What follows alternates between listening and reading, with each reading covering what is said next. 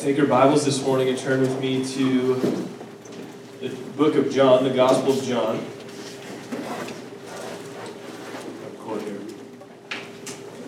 The Gospel of John, we're going to be in chapter 11 of John's Gospel. We're in the 5th week now of our study through the statements that Jesus makes, where he says, I am, and then he gives us an indication of who he is.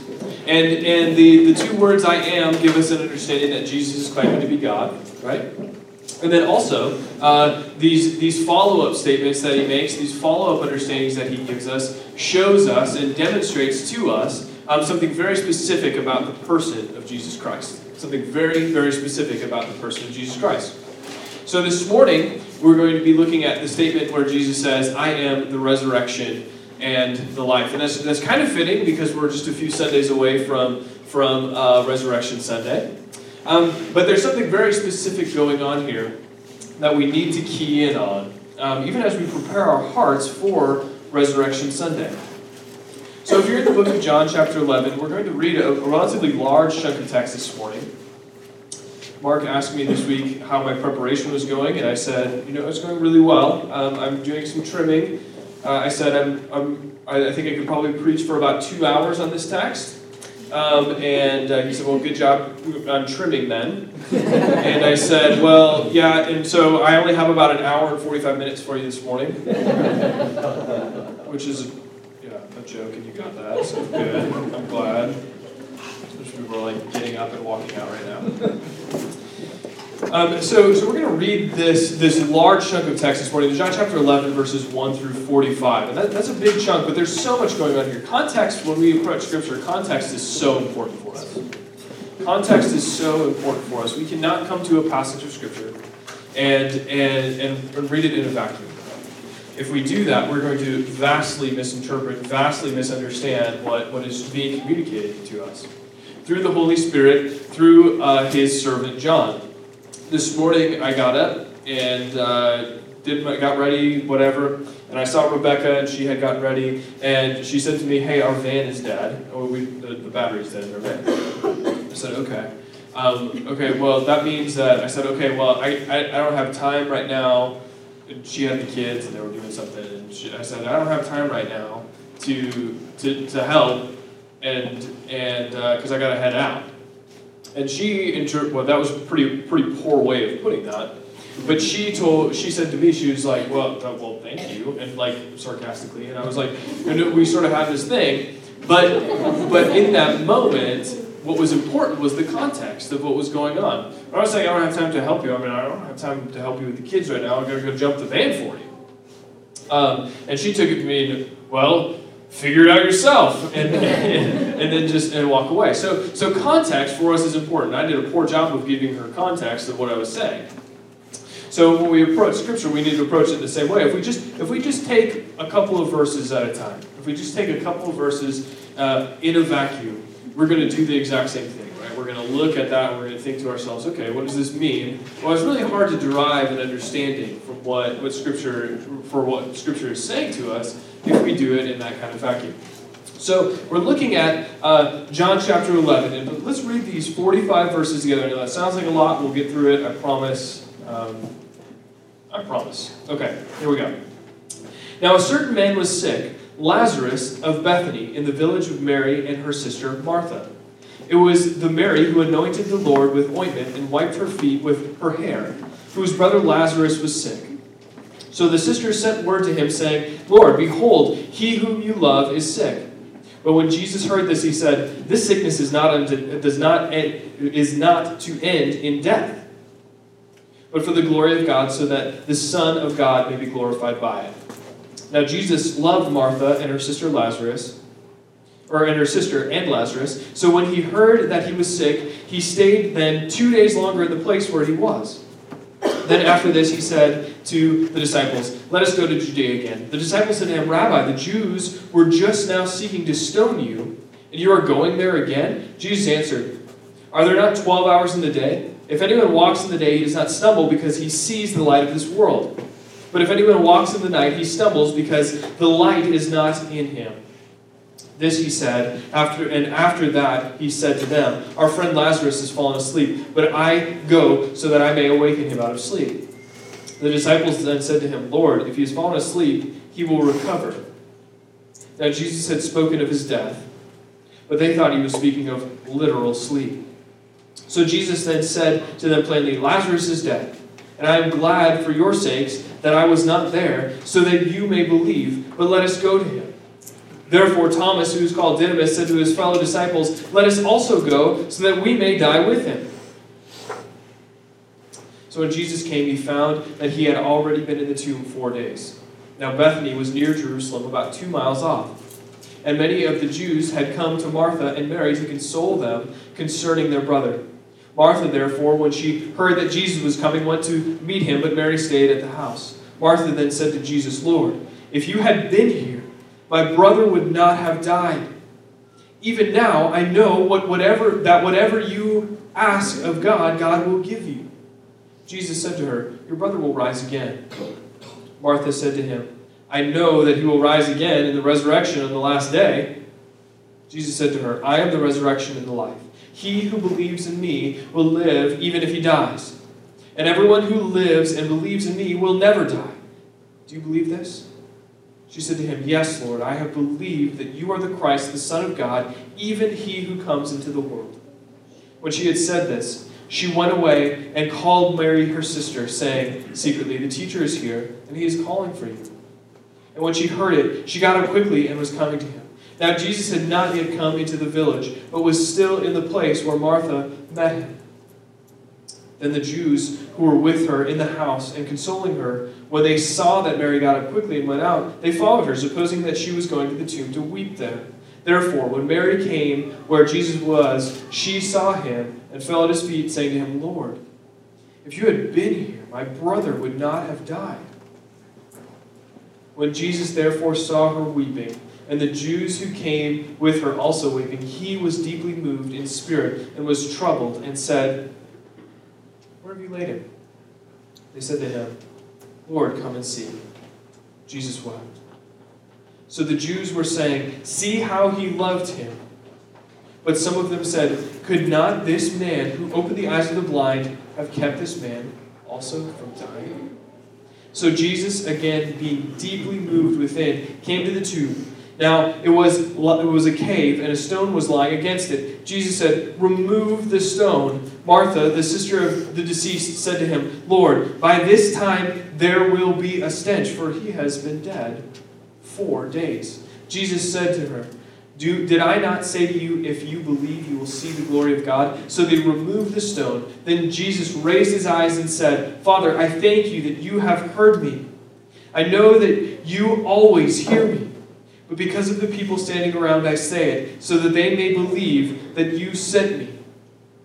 When he had said these things, he cried out with a loud voice, "Lazarus, come forth." The man who had died came forth, bound hand and foot with wrappings, and his face was wrapped around with a cloth. Jesus said to them, "Unbind him and let him go." Therefore, many of the Jews who came to Mary and saw what he had done believed in him.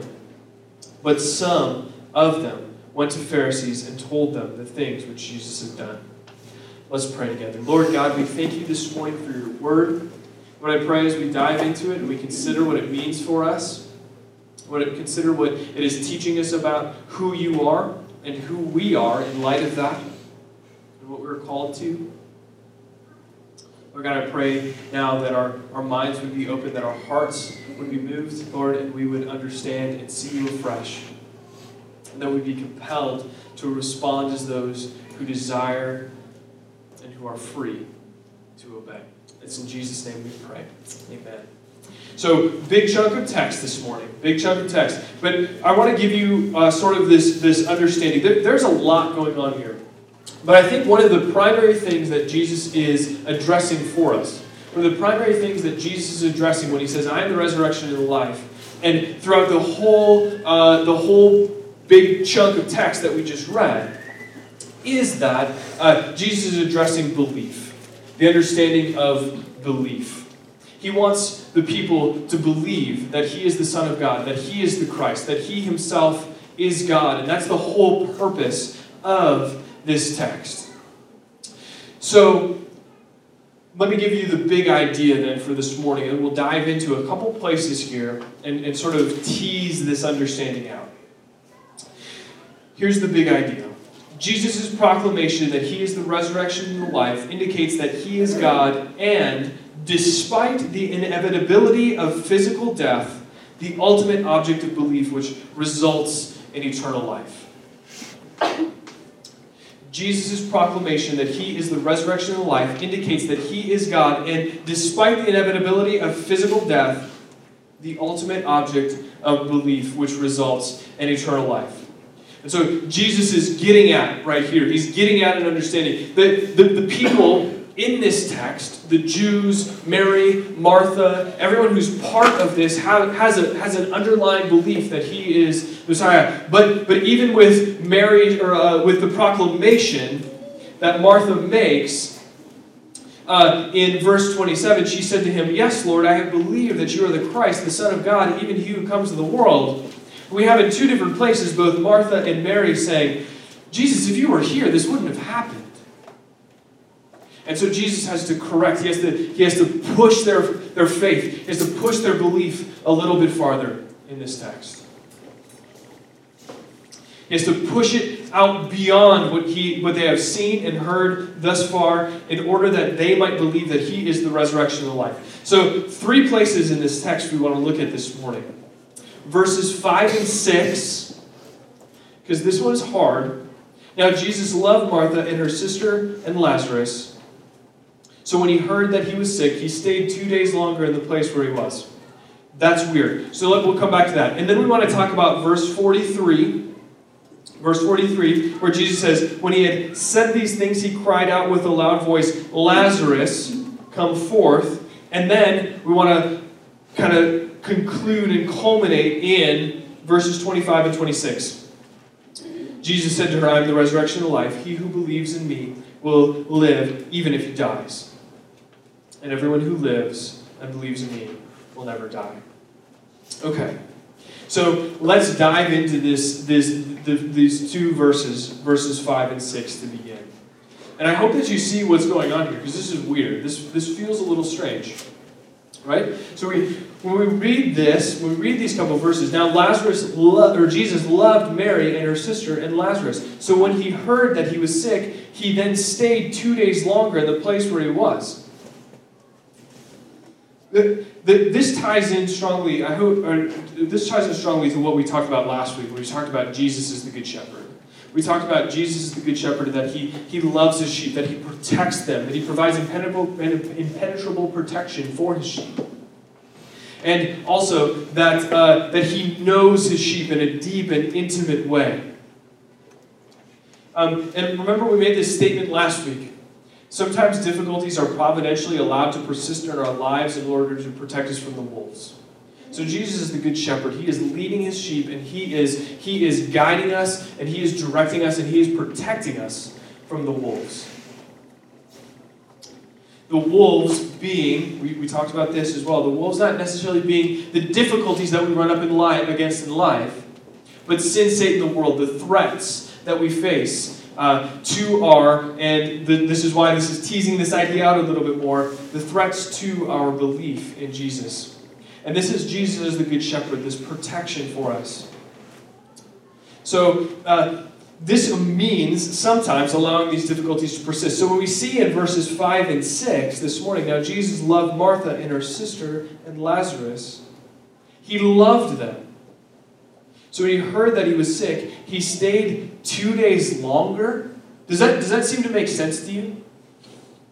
Does that seem to make sense to you? At first glance, it doesn't make sense, right? Why would he stay? Why would he not immediately go?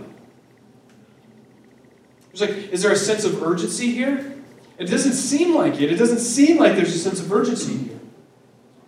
But Jesus recognized that there was something coming where he needed to push the faith, where he needed to press the belief of the people who are going to observe what follows in this text a little bit farther.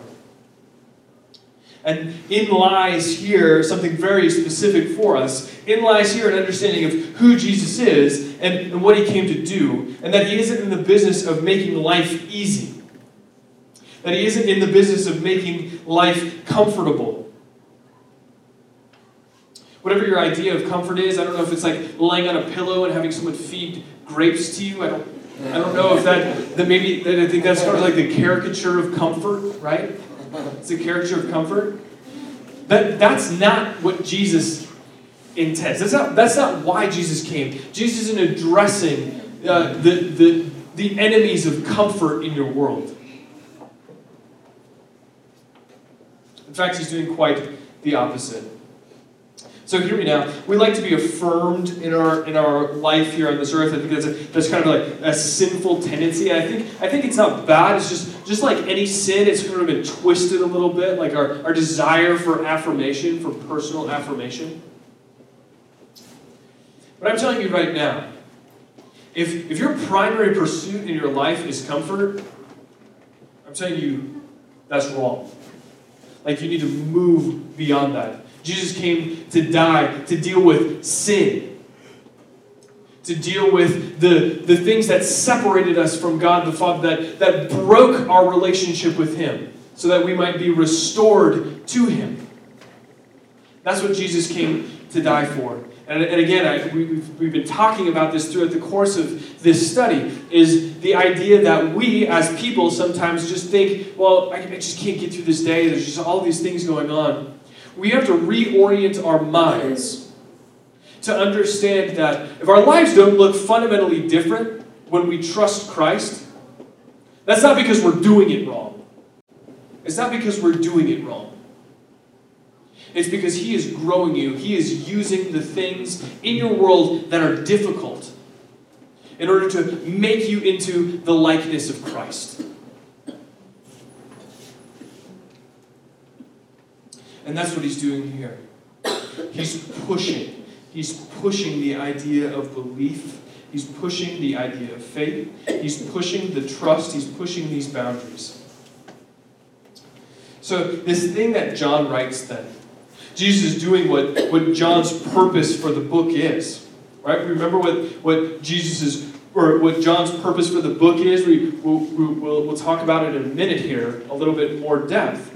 But his purpose in John 20, 30 through 31, he writes this very clearly at the end of the book. Therefore, many other signs Jesus also performed in the presence of the disciples, which are not written in this book. But these have been written so that you might believe that Jesus is the Christ, the Son of God, and that believing you may have eternal life.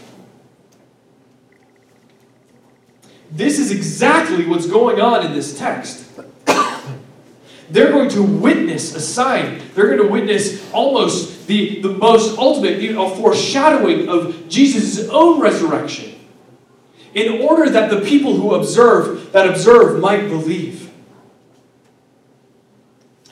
Jesus is working at something way bigger than this life, and that's why he lingers. That's why he lingers in verse 6. So when he heard that he was sick, he then stayed 2 days longer.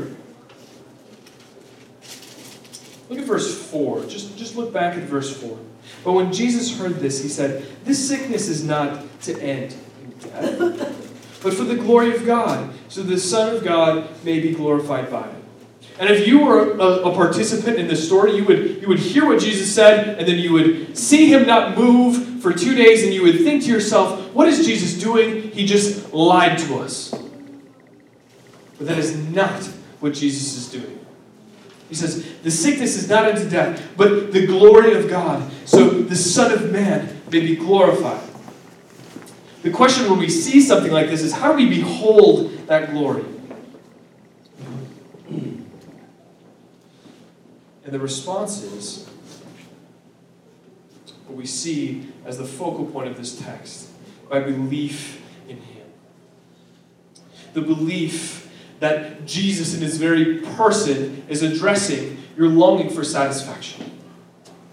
Addressing in his very person your longing for understanding.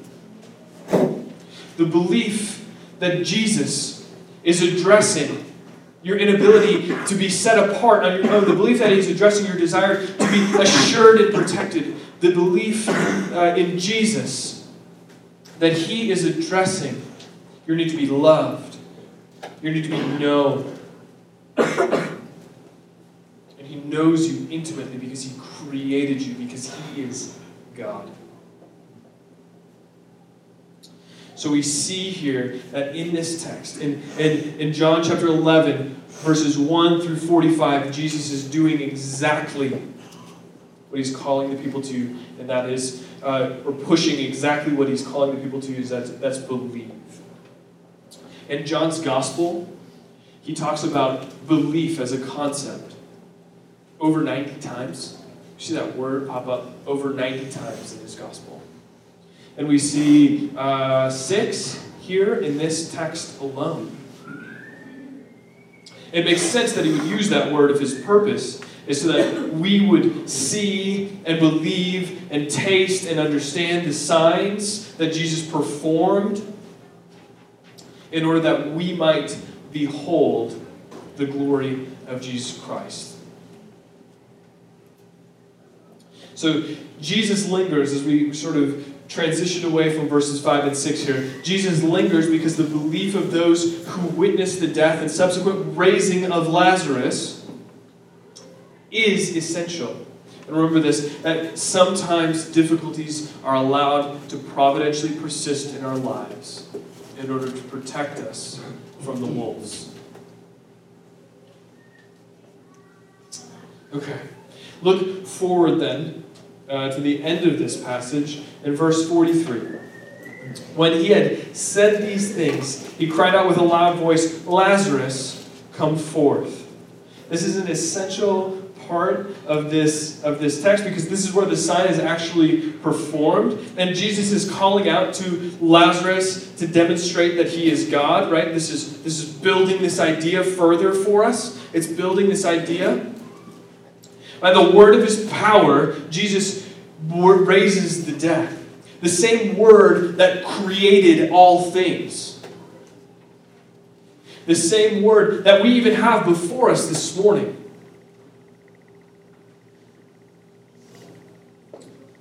Jesus' word takes things that are not and makes them into things. Jesus' word takes death and it turns it to life. So Jesus is calling out this idea of belief again. Jesus is calling out to Lazarus in order, through the word of his power, to raise Lazarus from the dead, in order that we might believe, the people around him might believe. This idea, he waits 2 days, and then they say, he's been dead for 4 days. There's no doubt that this guy's dead, right? There's no doubt that he's dead. It's not like, oh man, he's dead for 5 minutes. There's like his heart stopped beating or something. No, he's wrapped up in a tomb. He's dead. He's gone.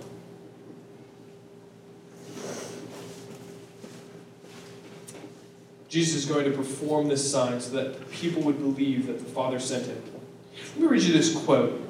It's from a gentleman named Craig Blomberg. He wrote this book. It's called Jesus in the Gospels, where he just kind of like combines and sort of like harmonizes what's going on in the 4 Gospels, in Matthew, Mark, and Luke, and John. Let me read this quote for you. The central focus of John 11, of course, is the revivification, that's a hard word to say, revivification miracle, which is looking to be revived, itself. Jesus has shown deep emotion upon the arrival at the tomb. His strong emotions are responding not only to death's apparent victory, but also to his contemporaries' unbelief. So we see some strong language here. When Jesus is coming, he's distraught, right? We have this verse which is Jesus wept. It's the shortest verse. He's upset because Lazarus is dead. There's no doubt about it. But part of this emotional outpouring that we have from Jesus is because he wants these people so desperately to believe. It's like, I'm so frustrated that you've seen all of these signs that I've performed, and yet you still have yet to believe that even death can't hold me.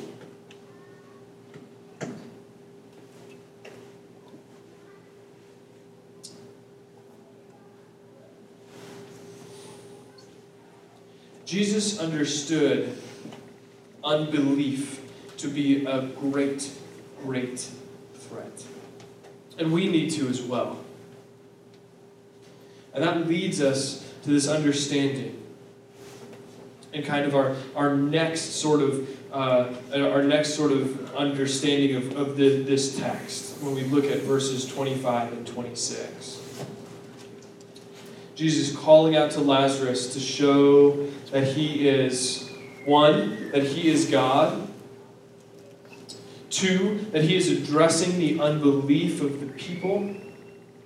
But then three, that he is the resurrection and the life. So look back now to verses 25 and 26.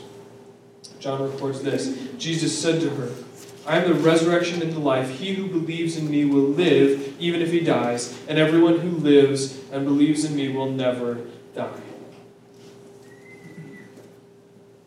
So what Jesus is communicating here is this sign that he's about to perform, and does perform when he calls out to Lazarus, come forth.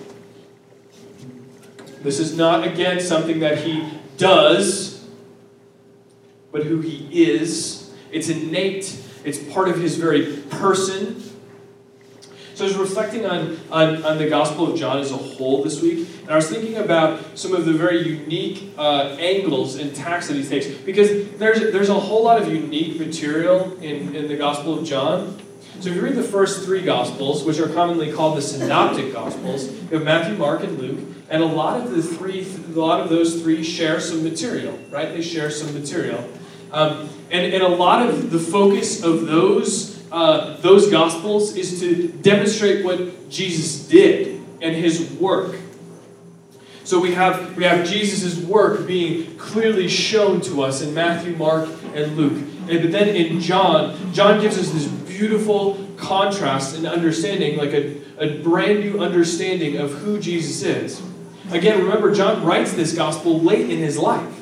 He writes this after he's had a long time to sort of reflect. This is great music, by the way. He has a long time to reflect on what Jesus did, what he said, and who he was. And John said, you know what I really need to communicate through the prompting of the Holy Spirit is the understanding of who Jesus is, the person of Jesus Christ. And so that's kind of even why we have all these I am statements. I am the resurrection and the life. He who believes in me will live even if he dies. That understanding that Jesus is able to raise from the life is raised to life and take up his own life again, even as we saw in last week's passage, is the understanding that is contained within his very person. He is the resurrection and life. He's not just raising, he is the resurrection and the life. And look at personal belief and how vital it is here. He who believes in me will live even if he dies. He who believes in me. We've talked a lot about community. We've talked a lot about how the focus in a lot of places is on community, and how many of the biblical authors are addressing groups of people. But Jesus, John records Jesus speaking directly to, in a singular sort of way. He who believes in me will live even if he dies. All of a sudden we got really personal here. And then he asks Martha a very, very personal question. He doesn't say, does everyone here believe? He says, do you believe? Okay. We have to take this sort of tangent here. We have to do this. Because belief is a pretty common word in our culture. And when you see the word believe or belief in Scripture, it's the same word as faith, with the same word as trust. And, okay, so who remember, I'm sure you all do, that movie Prince of Egypt? You remember that animated film? It's like Mariah Carey and Whitney Houston singing that song. And sort of the primary, the chorus, whatever musical term, that musical term.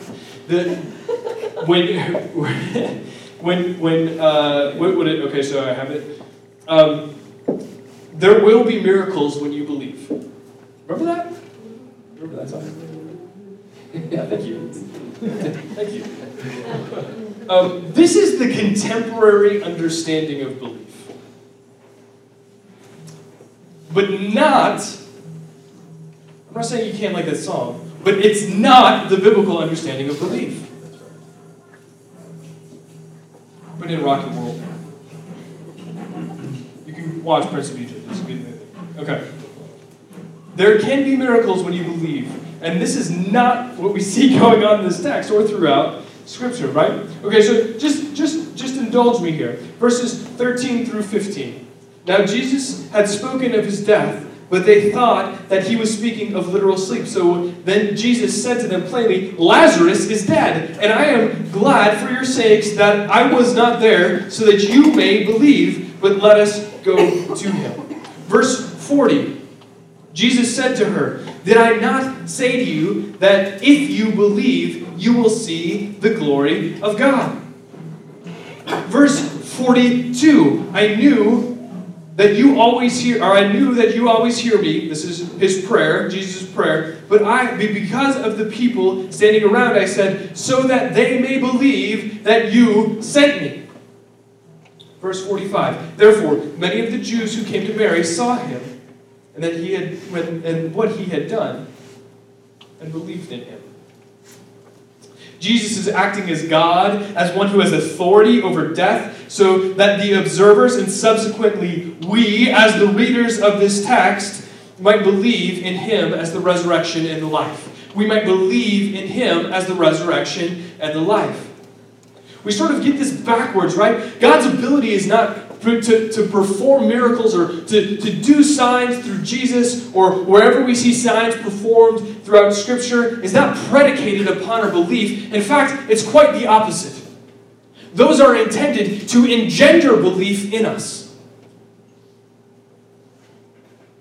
They're intended to engender belief in us. In order that God might demonstrate that he is, in Jesus Christ, the resurrection and the life. Hallelujah. I hope this gives you a better glimpse to what we talked about last week.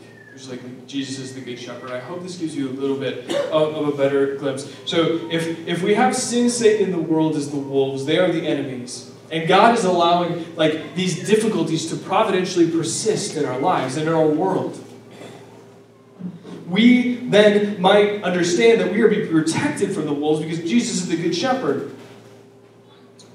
And then we need to ask ourselves the question, what are these difficulties or problems that are persisting in our world? And then we have to ask ourselves, how is it that God is using those to shape me into the likeness of Christ? Maybe things at work are great. You don't get along with your boss. Maybe there's no opportunity maybe you're in just a dead-end spot. Maybe you're dealing with depression in your life. Maybe your children don't sleep at night. That's hard. Maybe your marriage is in shambles. Things just aren't going well. Maybe it's strained. Maybe you're not sure how ends are going to meet this month. Don't underestimate the fact that Jesus let someone he loved deeply, Lazarus, die. Don't underestimate the fact that in verse 6, when he heard that he was sick and that he knew that it was terminal or life-threatening, he stayed 2 days longer. Don't underestimate that fact. He let someone he loved deeply die in order to protect his sheep, those who the Father had given him from the wolves. These difficulties persist that you might unwaveringly believe that Jesus is the resurrection and life. Sin is a great enemy. It is the greatest enemy. Satan and the world take our situations and our circumstances and our lives and twist them and say, you cannot trust God. You cannot trust Jesus. They cultivate unbelief in our hearts. That's the threat. They take all of that trash, all that garbage that's out there on the periphery, and they say, redirect your focus, redirect your gaze. This is more satisfying. This can bring understanding to you. Here's knownness. Here's set apartness. Do this and you'll be protected. Those are lies. So let's conclude here this morning. Let's conclude. Here's an admonition for you as we consider this text, as we consider Jesus as the resurrection and the life. And John chapter 11, verses 1 through 45. This is what this text is intended to do. It's intended to battle our unbelief. Jesus is the resurrection and the life. If you believe in Him, you will live even if you die, physically. And here, even as we see here, it's not so much the belief that's important, but the object of that belief. There's a popular cultural notion that says, believe in yourself. This doesn't get you very far. It just doesn't. It's a nice thing, but it doesn't get you far. The object is of utmost importance. So we talk about growing in our gospel understanding, and this is essential as we consider what this text means for us in our daily lives. The gospel is good news because it finds its substance in the very person of Jesus Christ. It finds its substance there. And you and I are incapable of mustering up enough faith or belief. Remember, those words are the same. Faith, belief, trust. We're incapable of mustering that up outside of Jesus Christ. Outside of a deep and abiding knowledge and a love and affection for Jesus Christ. The author of Hebrews writes for us in chapter 12, verses 1 and 2 of that book, after giving us a bunch of examples of faith and what faith looks like in chapter 11. After giving a bunch of examples of faith, of men and women of faith, he writes this: Therefore, since we have so great a cloud of witnesses surrounding us, let us lay aside every encumbrance and the sin which so easily entangles us, and let us run with endurance the race that is set before us, fixing our eyes on Jesus, the author and the perfecter of our faith, who, for the joy set before him, endured the cross, despising the shame, and has sat down at the right hand of the throne of God. This is the gospel. Jesus gives us belief. He is the author of belief. He is the author of our faith. He grants that to us. So don't buy into that lie, the Christian notion of faith, of belief, of trust, that says that those concepts or those ideas span some sort of gap. They're not where you fill in the blanks. Christian subculture loves to talk about this. And so, okay. Hear me here. We say things like, well, I guess you just have to have a little faith. We're not sure how this is all going to pan out. But that's why faith is important. That's not why faith is important. Hebrews 11, verse 1 gives us the very definition of faith. Now, faith is the assurance of things hoped for, the conviction of things not seen. I don't know anything that I have to muster up on my own to span a gap where the definition includes assurance and conviction. Faith in the promise that Jesus is the resurrection and the life. That engenders belief in our own heart. And just like Mary and Martha and Lazarus, have heard the very words of Christ come forth, we also have heard those words come forth. The same word that spoke all of creation into existence has spoken into your heart and said, "Come forth." Paul puts it undeniably in Ephesians 2, verses 4 through 9. "But God, being rich in mercy, because of the great love with which He loved us, even when we were dead in our transgressions and sins," dead spiritually, even as Lazarus was dead physically, dead in our transgressions, "made us alive together with Christ. By grace you have been saved, and raised up with Him, and seated with Him in the heavenly places in Christ Jesus, so that in the ages to come He might show the surpassing riches of His kindness towards us in Christ Jesus. For by grace you have been saved through faith." Jesus is the author and perfecter of our faith. We have been saved through faith, as that not of yourselves. It is a gift of God, not as the result of works, so that no one may boast. The object of your faith is so certain, nothing could be more certain. You're not spanning gaps with your faith. You are trusting something that is far more certain than anything. That's why we're looking at these I am statements, because we earnestly desire and yearn to know Jesus Christ. So we battle our unbelief with the certainty of the object, the certainty of Jesus Christ. We have promises in Jesus that are fulfilled in Him and will be fulfilled in Him. The 18th century American theologian Jonathan Edwards wrote this. And no one has better words to this very topic than Jonathan Edwards. He wrote this: "Saving faith implies Saving faith implies in its nature divine love.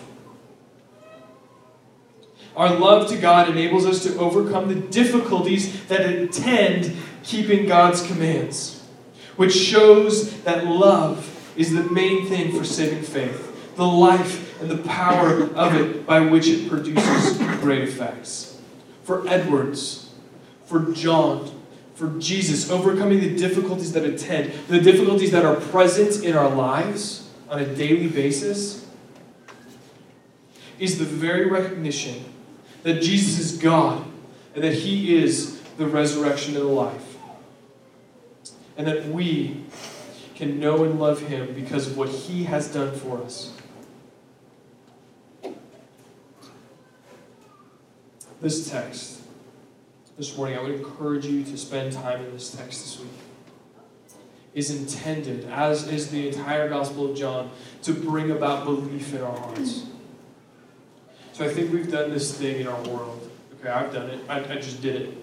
I've been sort of trying to come to a larger biblical understanding of the heart and what the heart is. I gave you a lot of information this morning. So you get a lot of information. Information is meaningless unless it makes its way to your heart. The information also, the mind is one thing. The mind is a faculty, it's a device, it's a tool that we use. But there is no dualism with the heart.